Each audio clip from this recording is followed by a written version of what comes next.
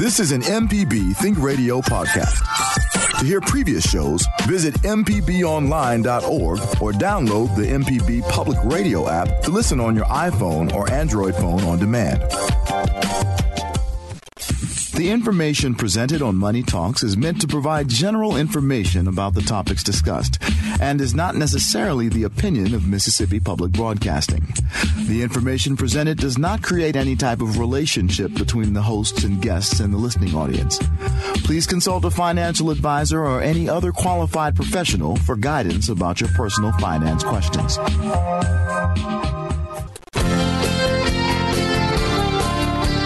MPB Think Radio. This is Money Talks. I'm Java Chapman along with Ryder Tabb, portfolio manager at New Perspectives, also a co-author with his co-workers at New Perspective of the book Picky Planet, Prudent Investors Get Going Young. Today we have a full house and everybody is from the U.S. Department of Agricultural Rural Development. We have John Rosenville, the state director, here with us, Johnny Jones, the housing programs director, also Justin Wilkes, public information officer. And like I said, they're all from the U.S. Department of Agriculture Rural Development, and we're going to be talking about everything that they do, specifically the loan and grant programs that can benefit you. So if you have a question, you can join our conversation, 1-877-MPB-RING. That's 1-877-672-7464, or you can send an email to money@mpbonline.org. And as always, Ryder Tabb is here for your personal finance questions, so don't be afraid to ask those this morning as well.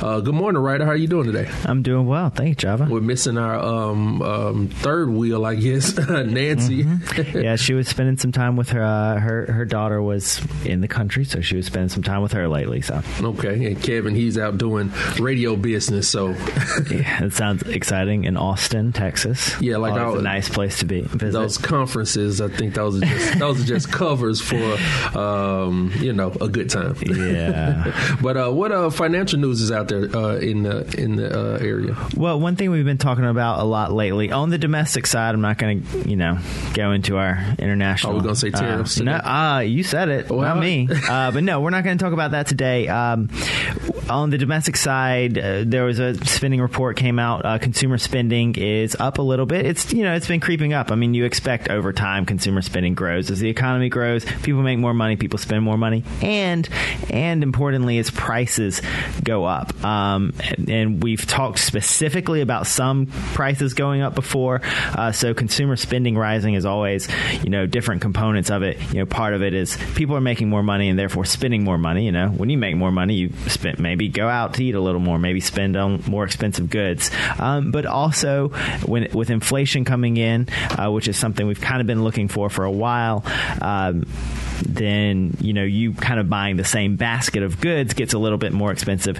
That's also higher spending. So this is all in all, it's a good sign. It looks fairly good, and the numbers were fairly solid there. So basically, the money makers are making money. Well, the money spenders are making money, and that's important because we're a hugely consumer economy. Something like 70% of our economy or more is people making and spending their money, and those people making and spending their money are usually people who are spending the highest percentage of their money are people lower end of the income spectrum.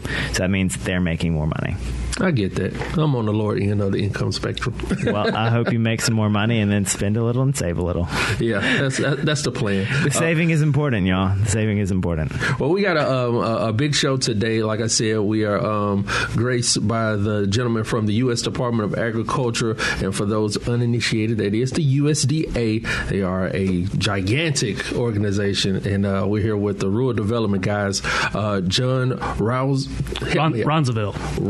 Okay. So we can't ask about like the difference between steak cuts, right? It's not your department. Not our world. Okay. See what I mean? The USDA. They do a lot. They touch a lot of sections of your life. And but we're here with John Rosenville, who serves as the state director for the Rural Development development arm of the USDA, and the Development's Housing Program Director, Johnny Jones, is here. Also, Justin Wilkes, Public Information Officer. How you guys doing this morning?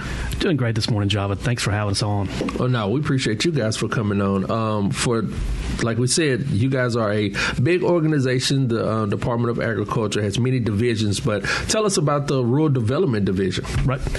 Well, here in Mississippi, I mean, the focus of rural development is to support community development in rural areas, and that covers a huge spectrum. In our agency, we do everything from housing for individuals to multifamily housing to business programs to rural electric programs to rural broadband to essential community facilities and emergency response equipment and vehicles and water and wastewater programs. So that's a lot even within our smaller. We're a smaller entity within USDA, and as you noted, USDA has a lot of different areas. The Department of Agriculture is responsible for a lot of different things, from production agriculture to community development to agricultural statistics to, as Ryder talked about, beef cuts, which I'm not prepared to talk about today. It's been a long time since I studied animal science in college. I was an FFA in high school, but all the animal cuts, I just go by whatever the grocery store tells me. So what is I know when we were in school you learned about I guess the different types of living areas: suburban, rural, urban. What is considered rural? By our standards, and it varies by program. So if you just look at the state of Mississippi, I mean, we're obviously a very rural state. Yes. I think 60% of our population is classified as rural. In Mississippi, though it varies by program, I could broadly say that we have programs that can assist individuals or organizations basically in everywhere except Jackson and Gulfport. If you look at our programs, and I'll just kind of briefly break them out, our housing programs, generally you're looking at about areas of 35,000 in population and less to qualify for the programs. For our water and wastewater programs, you're looking at 10,000 in population and less. For our community facilities programs, which is everything from healthcare facilities to educational facilities to fire departments and police departments and sheriff's departments, you're 20,000 or less in population. So it varies by what program within our agency that you're talking about. And our business programs, I'll mention that, to qualify for our business programs, you'd be in an area of 50,000 or less in population. So that allows us to cover a broad swath of every place in the state almost. Because just from my hearing of the rural development programs, I'm like, well, I wouldn't qualify, but depending on where I am, even within what you may consider the city, you could qualify for your program. That's correct. So it's best to get out there and get that information. Yeah, and people sometimes refer to us as the government's best kept secret because we do offer a lot of different programs. And as a matter of fact, I think of our programs, we've probably got 50 different individual programs that can be utilized. Now, of those 50, probably I would count probably 12 or 15 of those programs are popular with our users. Obviously, single family housing. We were at one time before we became known as rural development. We were known as the Farmers Home Administration. The whole mindset being, or the theory behind it was. Credit was non-existent or unavailable in rural areas at one time. You had poor communities that couldn't get adequate access to credit. So the government stepped in and provided these programs to help low to moderate income families living in rural communities, often with lower incomes in those communities.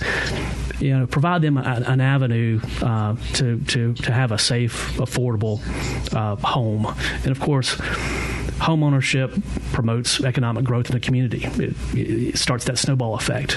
If you're just joining the program, this is Money Talks here on MPB Think Radio. We're talking with John Roosevelt, State Director of the U.S. Department of Agriculture Rural Development. Also, we have Johnny Jones, the Housing Programs Director. And Johnny, I guess we have several different services with agencies within rural development: rural utility service, rural business cooperative service, and the rural affordable housing service. Where does the housing aspect come in, I guess, with the with what you guys do? Well, within housing, we have 3 different programs that we offer for single-family homeowners.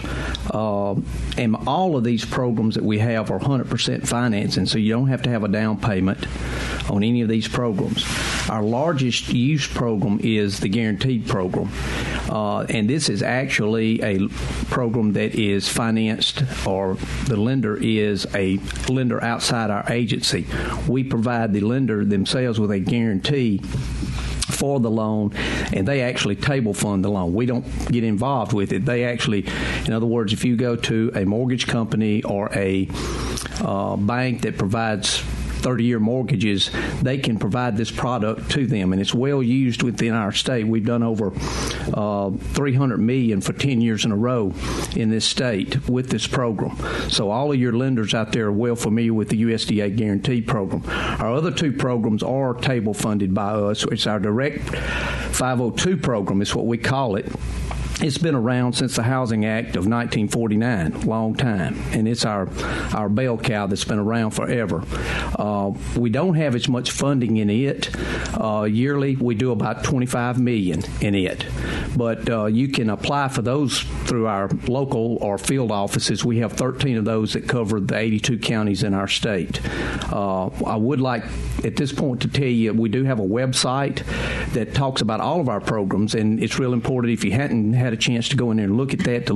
It's www.rd.usda.gov, and you can see about all of these programs. The last program that we have is our repair program, 504, and it's for very low income families where they can get their house repaired with a grant or a loan.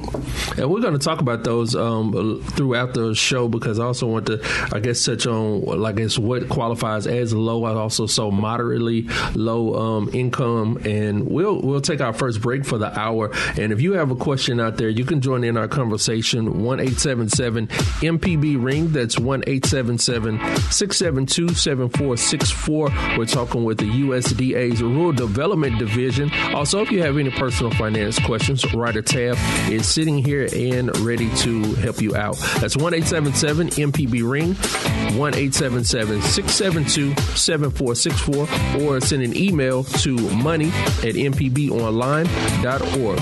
We'll continue our discussion after the break. And do you know when the USDA was created? Think about that, and we'll tell you when we return. You're listening to MPB Think Radio.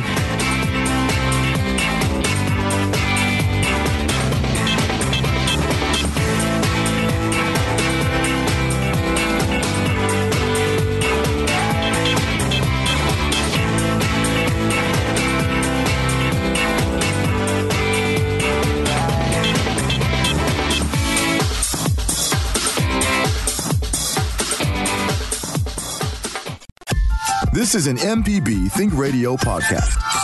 To hear previous shows, visit mpbonline.org or download the MPB Public Radio app to listen on your iPhone or Android phone on demand.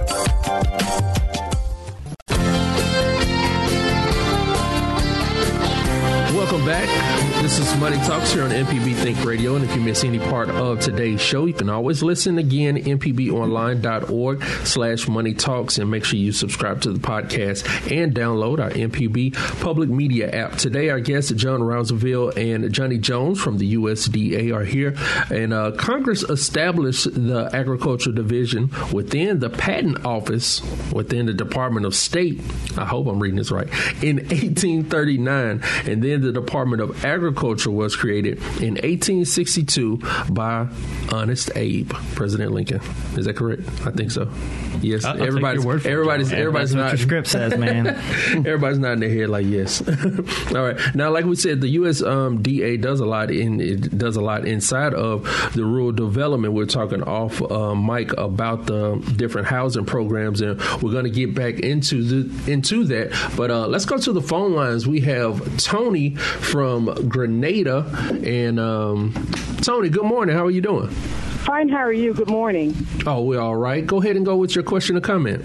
I recently located a business from the Texas economy to here to Mississippi, and my question is there anything to do with the USDA that will assist small businesses in their development? Because I see, coming from Texas and their strong economy, I see a lot of potential in the Mississippi economy when it comes to agriculture and small businesses. Is there some small business programs that can assist people who want to bring small businesses to the state of Mississippi with the USDA? Sure, Tony. Our most popular program, and let me say first, we've got an agreement with the Small Business Administration where we're working together. The two agencies are working together across the country, where we are trying to leverage the benefits and the value of each of our programs together. So, USDA rural development can bring things to the table, SBA can bring things to the table. Specific to us, we have a business and industry loan guarantee program where we provide guaranteed financing to rural businesses. That could be a startup, that could be an expansion, something of that nature.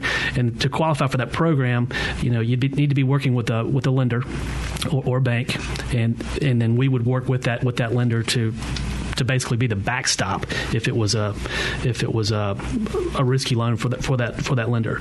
To qualify for that program, you need to be in an area of 50,000 in population or less, which in Grenada you'd be fine there. So you'd qualify that way. So that's the BNI loan guarantee is our number one program in our business programs in terms of dollar value. We do any given year it'll fluctuate, but this year we'll end up doing about $30 to $35 million in guaranteed loan financing for Mississippi businesses. We have some other business programs, but they are more directly related to agricultural production in terms of value-added processing. And then we have a rural business development grant, which is obviously a grant, not a loan. To qualify for that, you could use that to purchase equipment, anything that you might tie directly to the creation of jobs. So the way the rural business development grant would work is you might have a nonprofit or a public body that serves as a sponsor that we can give the grant to, and then that entity could purchase equipment for your business and then lease that equipment to you at a very low rate. There was a time where you could lease that equipment directly to you for like $1 a month or something like that, but that's viewed as a pass-through grant. Can't do that anymore. So it might not be quite market rate, but it'll be lower than you could get otherwise. So the BNI loan guarantee and the rural business development grant are probably the ones that you'd be most interested in.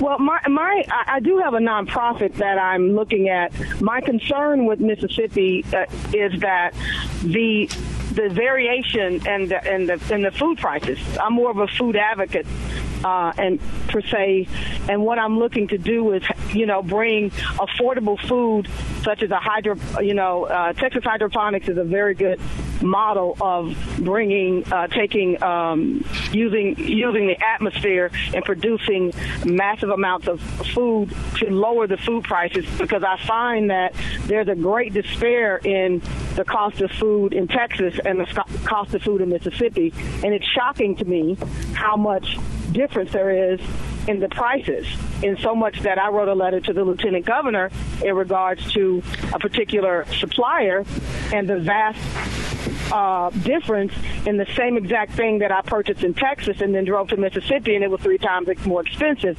So my foundation and concern is bringing affordable food to food deserts, and that's where I'm headed. And I did a change of course when I got here. Currently, I'm down here working with the DOD, but my concern is bringing affordable food, fresh affordable foods to people in these regions. And that could be something you guys... Absolutely.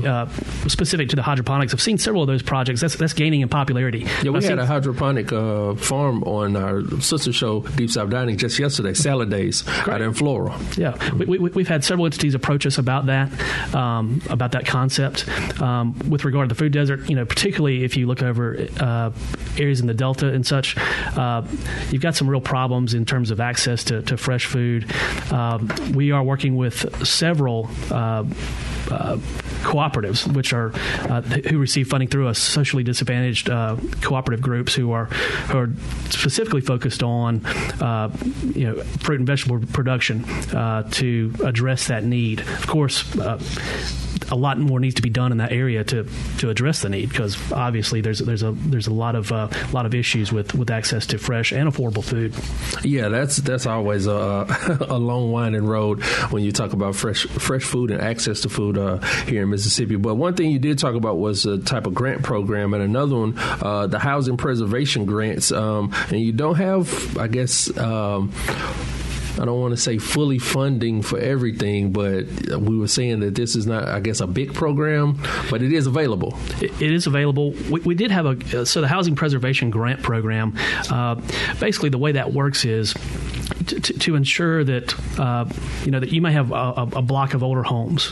A nonprofit might want to get involved and purchase those homes, and then we would qualify that nonprofit to make sure they know what they're doing. They've been to this rodeo before, but once we qualify them, they could receive funding through the USDA through rural development, through the Housing Preservation Grant, to repair those homes and get them livable again, and then lease those out at a low rate.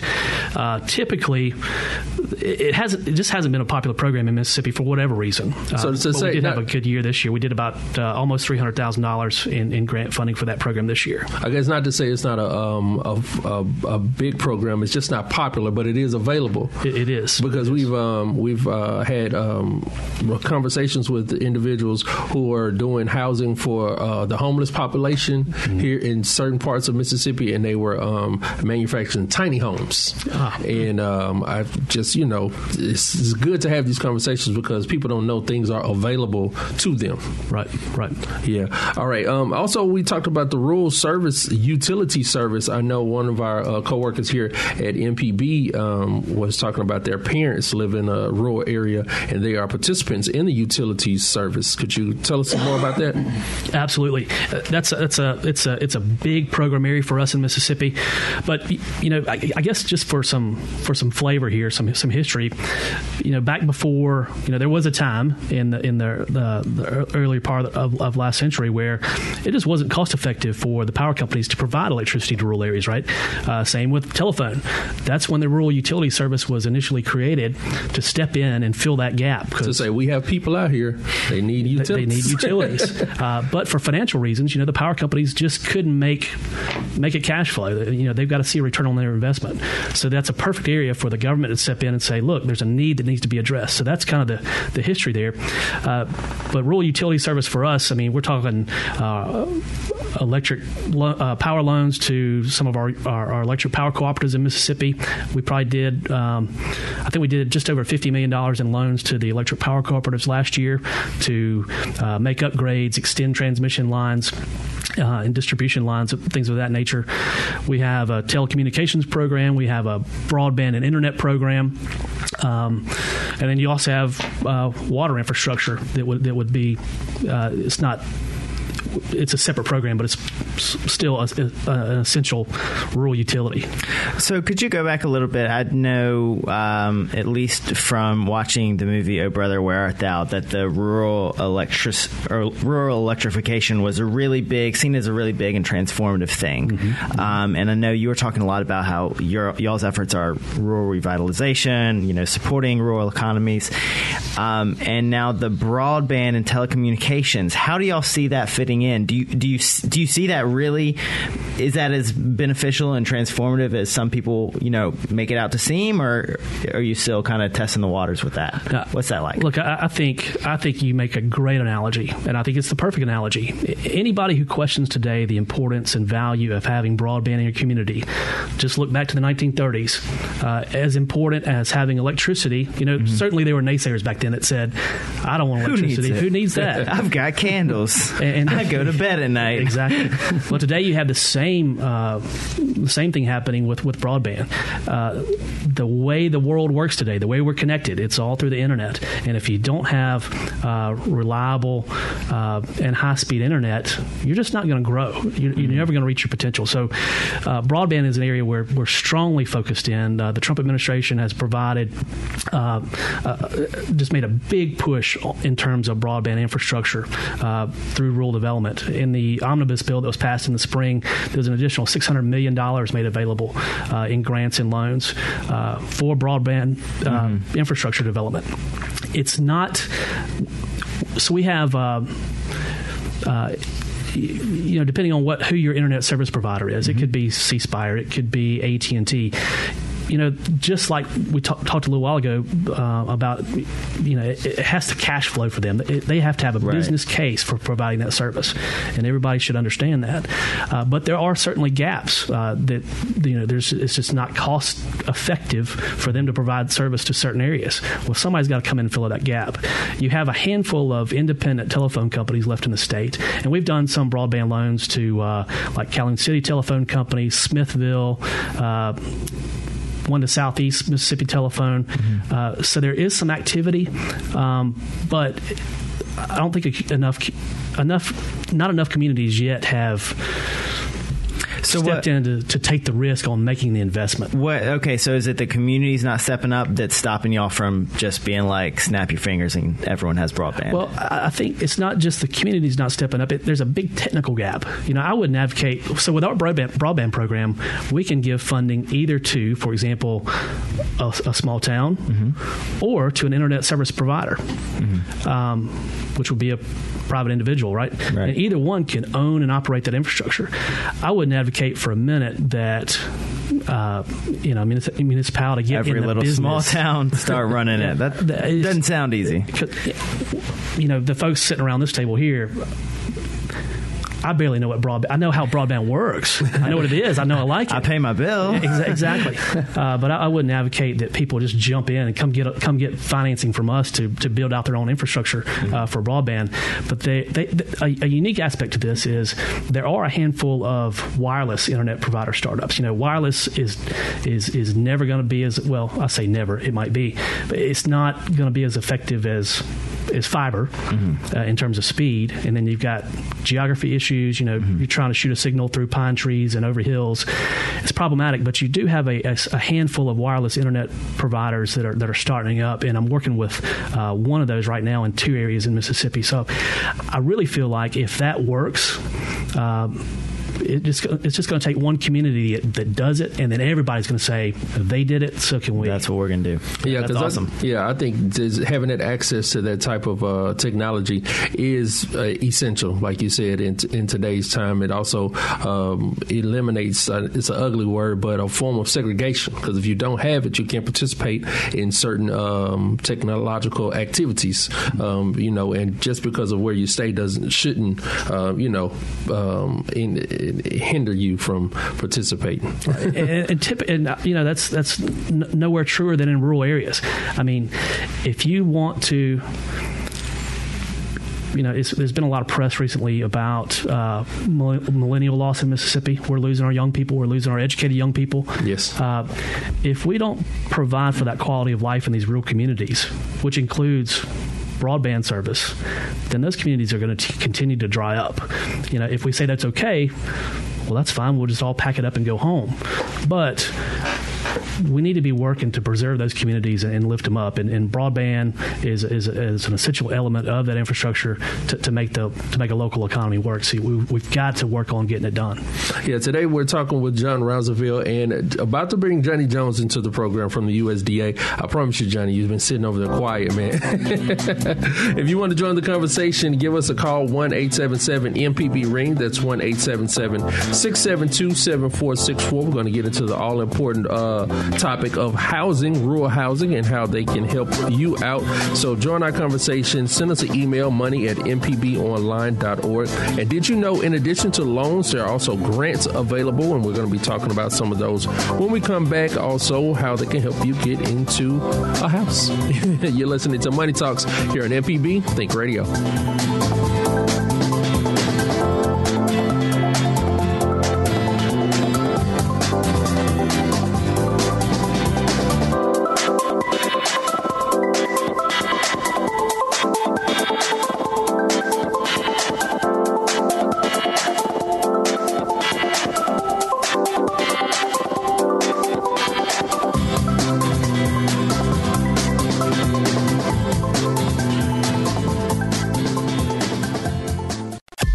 This is an MPB Think Radio podcast. To hear previous shows, visit mpbonline.org or download the MPB Public Radio app to listen on your iPhone or Android phone on demand.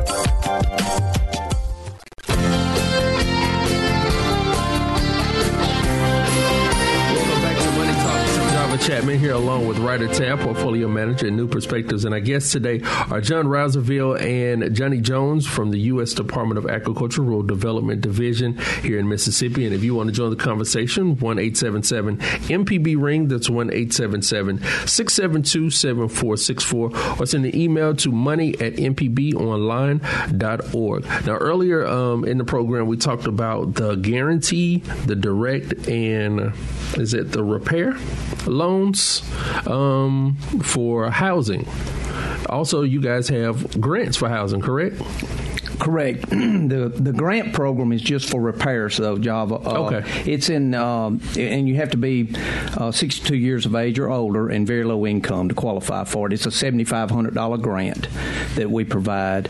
What's the application process for something like that? Well, what they need to do is contact one of our local offices. We have, like I said earlier, 13 of them that serve our 82 counties, and you can go into our internet, the website, to find out the phone number and office location and what county they cover. And it's www.rd.usda.gov. So, and they'll be glad to furnish them with an application for them to get back to them and what they need to bring, the information they would need to bring to do that. With the grant, is it, I guess, what can you use the money for? And, it's basically to use for remove safety, health hazards in the home. And this is a high demand program in this state. I can imagine. With not a lot of funding that goes along with it. We probably lead the nation every year in our 504 program. It's a loan part to this as well. We can go up to $20,000 for a loan, and it's a 1% loan. So if you can't get a grant, a 1% loan is about the next best thing. That's cheap money. Right. And another neat part of it is this, and when we do a lot with the elderly with this, they don't mind paying something back a lot of times. But what they really don't want to do is put some kind of mortgage against their property. So we can make a loan up to $7,500 without taking a mortgage. Also, if they qualify for a grant, that's another $7,500. So we can give them $15,000 in repair money to fix up their home, to have it safe and livable for them, where they want to stay. And basically a $1,000 loan at 1% figures out to about $4.67 a month payment over 20 years. So, and we can finance those things for 20 years.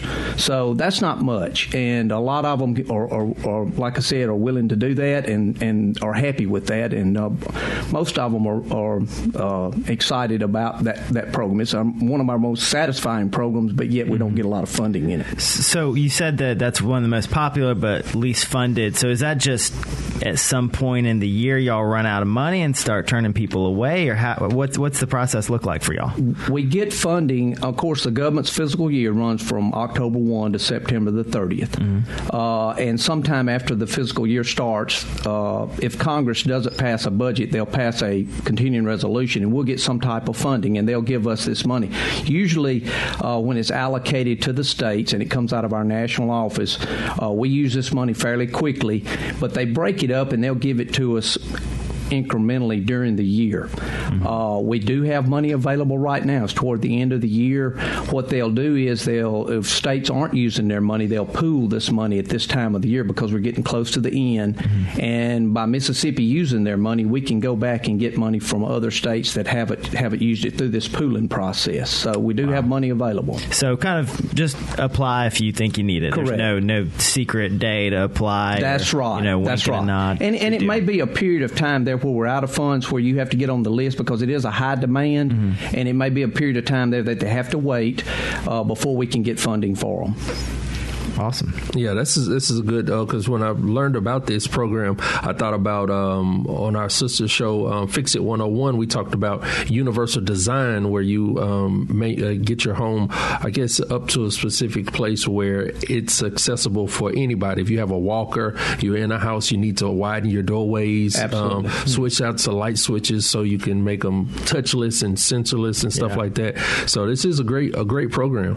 Right. That's a big thing for people looking to retire in their homes. Because it's about aging, as they say, aging in place. So look, if you're, you said it was over 62, and they have to be very low income, which is below 50% of the median to qualify for that program. Yeah. So if you're over 62, low income, but you own your home and want to stay there, get it ready for when you're 75, 85, and you can't move around like you used to anymore. That's right. It's a great use. Now, we also talk about the single-family housing guaranteed loan program, where eligible applicants, they may build, rehabilitate, improve, or even relocate. Right.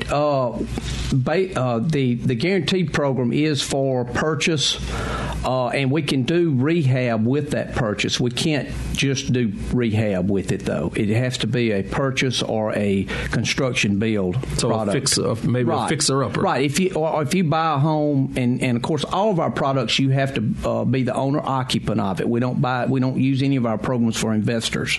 It's strictly home ownership. So in the guaranteed program, if you buy an existing home and it needs obviously some work done to it, we can include that in the loan for repairs on that home when the lender makes the loan. And again, it is a program that is driven by our lenders in the state, which would be a bank or a mortgage company. All of them have to do 30-year mortgages. This is a requirement of this program. It has to have a 30-year mortgage with it. And again, one of the neat features about it is there is no down payment. We can finance 100% of the appraised value. There is a 1% guarantee fee that we charge the lender.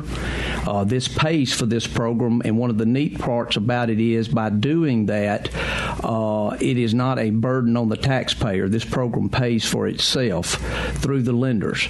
A lot of times the lenders will put that back into the loan. If they do, we can loan that to the individual and finance it over 30 years, so we can do a 101% of the appraised value.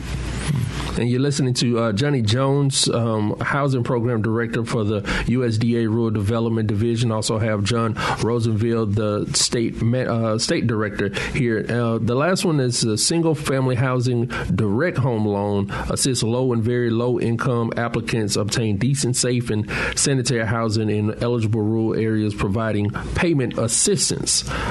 Explain it a little bit more. Okay, it is our direct product where we actually table fund the loan. They come to one of our 13 offices and apply, very similar to the repair program. It does have subsidy involved with it, which you just mentioned, payment assistance. We make the loan, and we can go up to 33 to 38 years for that loan product with our table fund direct loan. The payment assistance comes in.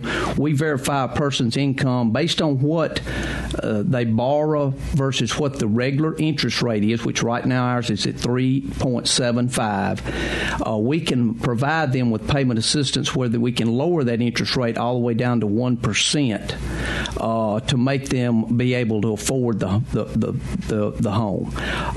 We re-verify that income yearly. If their income goes up, their payment will go up. It would never go above what the regular interest rate is, which is right now at 3.75. Though once they hit that plateau, they would just come off of payment assistance and pay the regular note rate. Now, Ryder, where else can you get a home loan for 1%? I'm not sure. That's really cheap. And just like you said earlier in the show, John, you guys are basically almost kind of like a bank when it comes to these type of programs. Yeah. And if you don't know, that's my thing about access to information. If you don't know, you wouldn't know to look to you guys. That's right. The bulk of what we do is loan financing. We do have a good bit of grant money for various programs, but as I described to you, I mean, the way I view us is we're just like a bank. We're not competing against commercial lenders. we're stepping in to fill a gap to provide financing to areas and for programs that the commercial sector just isn't able to provide. Java, one thing too, we need all of our programs are income based. In other words, you have to qualify based on an income. For instance, the guaranteed program, we can go up to a moderate rate of income, which right now in the state you have to make $82,700 or below for a family of 1 to 4. With our direct programs, it's less than that. The direct home loan program, you have to be at 80% of median income for the county or state, whichever is greater. All of these income limits are on our website, so I would encourage anybody interested in that to go look at that. It's even got a place in there where you can put your income in. We do allow adjusted income. In other words, we can give deductions for if you have children, if you're paying for daycare, we can deduct that out. So you can make a little bit above these loan limits and still qualify. And there's a place in there where you can enter all of that and determine what you would qualify for, whether it would be a guaranteed loan or a direct loan. Okay, and that's at www.rd.usda.gov. We had a question come from a caller. If someone purchased a home prior to being eligible for the rural development grants, can they refinance, I guess, with you guys? We do have refinance. It's usually with our own products. A lot of times, too, the other part of refinancing from outside, you have to be in our regs require us they would have to be in a foreclosure situation or about to lose their home before we can get involved in refinancing from outside. Okay.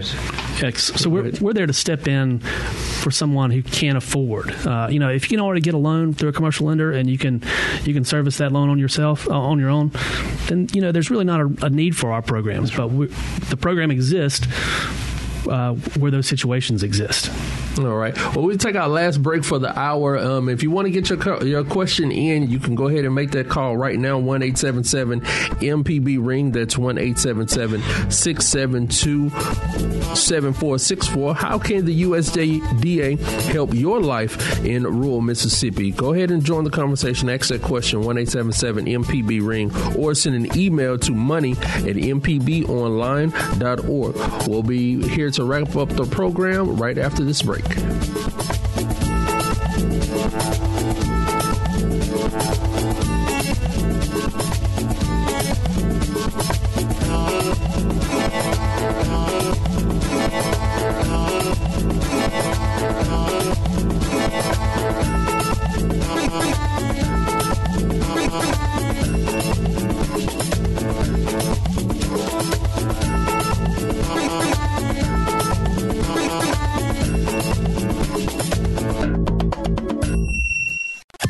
This is an MPB Think Radio podcast. To hear previous shows, visit mpbonline.org or download the MPB Public Radio app to listen on your iPhone or Android phone on demand.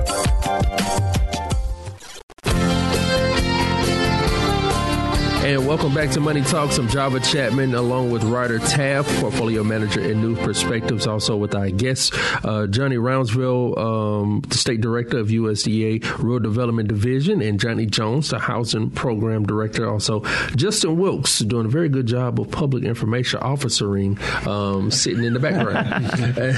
All right, let's see if we can take these calls before the end of the program. We have Willie in Leakesville. Good morning, Willie. How you doing? I just heard about this loan, and I definitely need it. I said, something that's great. That's really great. All right. Well, go ahead and, I guess, kind of explain your situation so we can get you to the correct place. Okay. I'm in Leakesville, Mississippi, 39451. And my phone number is 601-77. Well, no, don't do that. Don't do that. We'll Willie, what you need me to do? Let us give you our phone number. Yeah, there we go. Okay. Hey, Willie, the office that serves your area is in Hattiesburg. Okay. And their number is 601-261. Wait, repeat. 261. 261. 3293. 3293. Correct. And probably you're going to get an automated system when you call in. There'll be extension 4. Extension 4. Oh, I sure appreciate this. All right. Thank you for calling in, Willie. And if you are out there and you want to get hooked up with your local office, also you can visit the website www.rd.usda.gov. And before we wrap up the program, we had we always get the calls at the end of the show. John, I'm sorry, you wanted to talk about some of the other things that your department does, including with water. Yeah, we have a very large water and wastewater program in Mississippi, very successful. At Rural Development, we have one of the largest water and wastewater portfolios in the country here in Mississippi. We work very closely with Mississippi Rural Water Association. They represent there are more than 1,000 individual water systems across Mississippi, and nobody thinks about, when we think about water, we just turn on the faucet and there it is. But there's a lot that goes on behind the scenes to provide that water, to provide safe and affordable water. So the existence of our program is to provide the means to make that happen. So we provide financing. Typically we'll do about $35 to $40 million a year in loans and grants to individual water systems to support new wells, tanks, extending lines, things of that nature. It's just one of those things that people never think about. Why doesn't my water cost more than it does? Well, it's because we're providing low interest rate loans that those systems are using to make sure that you have safe and affordable water every morning when you get up. And that's, like you said, that's what you don't really think about, what it all takes to get their water to your faucet. You want it and you just turn it on, but it's a lot of work and a lot of money that goes toward that. Right. And then beyond that, we do a lot of work with police departments and fire departments. We provide grant funding and loans for emergency response equipment like police cars to body cams to fire trucks and firefighting equipment, just almost anything under the sun. And that is something I would not have thought about from you guys, the USDA Rural Development. Well, typically the towns that qualify for those programs, you'd be 20,000 and less in population, but typically they've got their own grant writers or they're working with their local public development district to put those packages together, and then they work with us. So it's the individual may not know about those programs, but I guarantee you the local officials generally do know about our programs. No, yeah, they're looking for all available money. And speaking of money, you just recently, I guess, touted an achievement here in the state with the Center of Entrepreneurship in Starkville. That $100,000 grant set up. Yeah, Mississippi State has a very interesting entrepreneurship development program where they're working with students. I think they've got over 100 student startup businesses right now that they're facilitating. They've had several successful startups that have started, with students, engineering students or marketing students, whomever, and they've now graduated and are continuing that business in town in Starkville. So that's very important. Going back to addressing population loss and particularly addressing the fact that we're losing college graduates, we need to keep folks in state, and that goes back to providing quality of life, providing the means to make sure they can operate their businesses. So with that grant, we had the assistant to the Secretary for Rural Development, my direct boss down in Mississippi last Monday with Senator Wicker and Senator Hyde-Smith, and they announced a $100,000 grant to the Entrepreneurship Center where they're going to, the on-campus facility has been so successful, they want to take that out to the community. So they're creating a separate makerspace Entrepreneurship Center in downtown Starkville to serve the public. So we're able to step in and provide funding that will provide equipment, furnishing, and training for that facility to get them up and going. Sort of like a little incubator. Exactly. That's exactly what it is. Okay, well that's and except it's it's technology focused, which makes it a little different. And which goes to what we were saying earlier with the broadband and getting it out to rural services, rural areas. Exactly, you got to have all the pieces, and we've got funding for the pieces. It's just a matter of deploying them.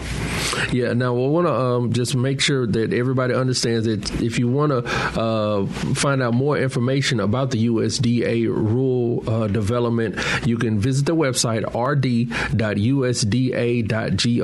Lots of programs, lots of grants, depending on if you qualify, and it's very simple. All you have to do is just visit the website, correct? That's right. Visit the website, and then you will be on your way. I want to thank you guys for coming in this morning. Really appreciate all the information. Thanks for having us on. We appreciate it. Money Talks is a production of MPB Think Radio and is funded in part by generous financial support from our listeners. We'd love for you to subscribe to our podcast so you can listen on demand. Today's show was produced by Liz Gill, and our call screener was Michelle McAdoo. For writer Tav and John Roundsville, Johnny Jones, I'm Java Chapman, and up next is our Tuesday 10 a.m. show in legal terms. Join us again next Tuesday at 9 for Money Talks, only on MPB Think Radio.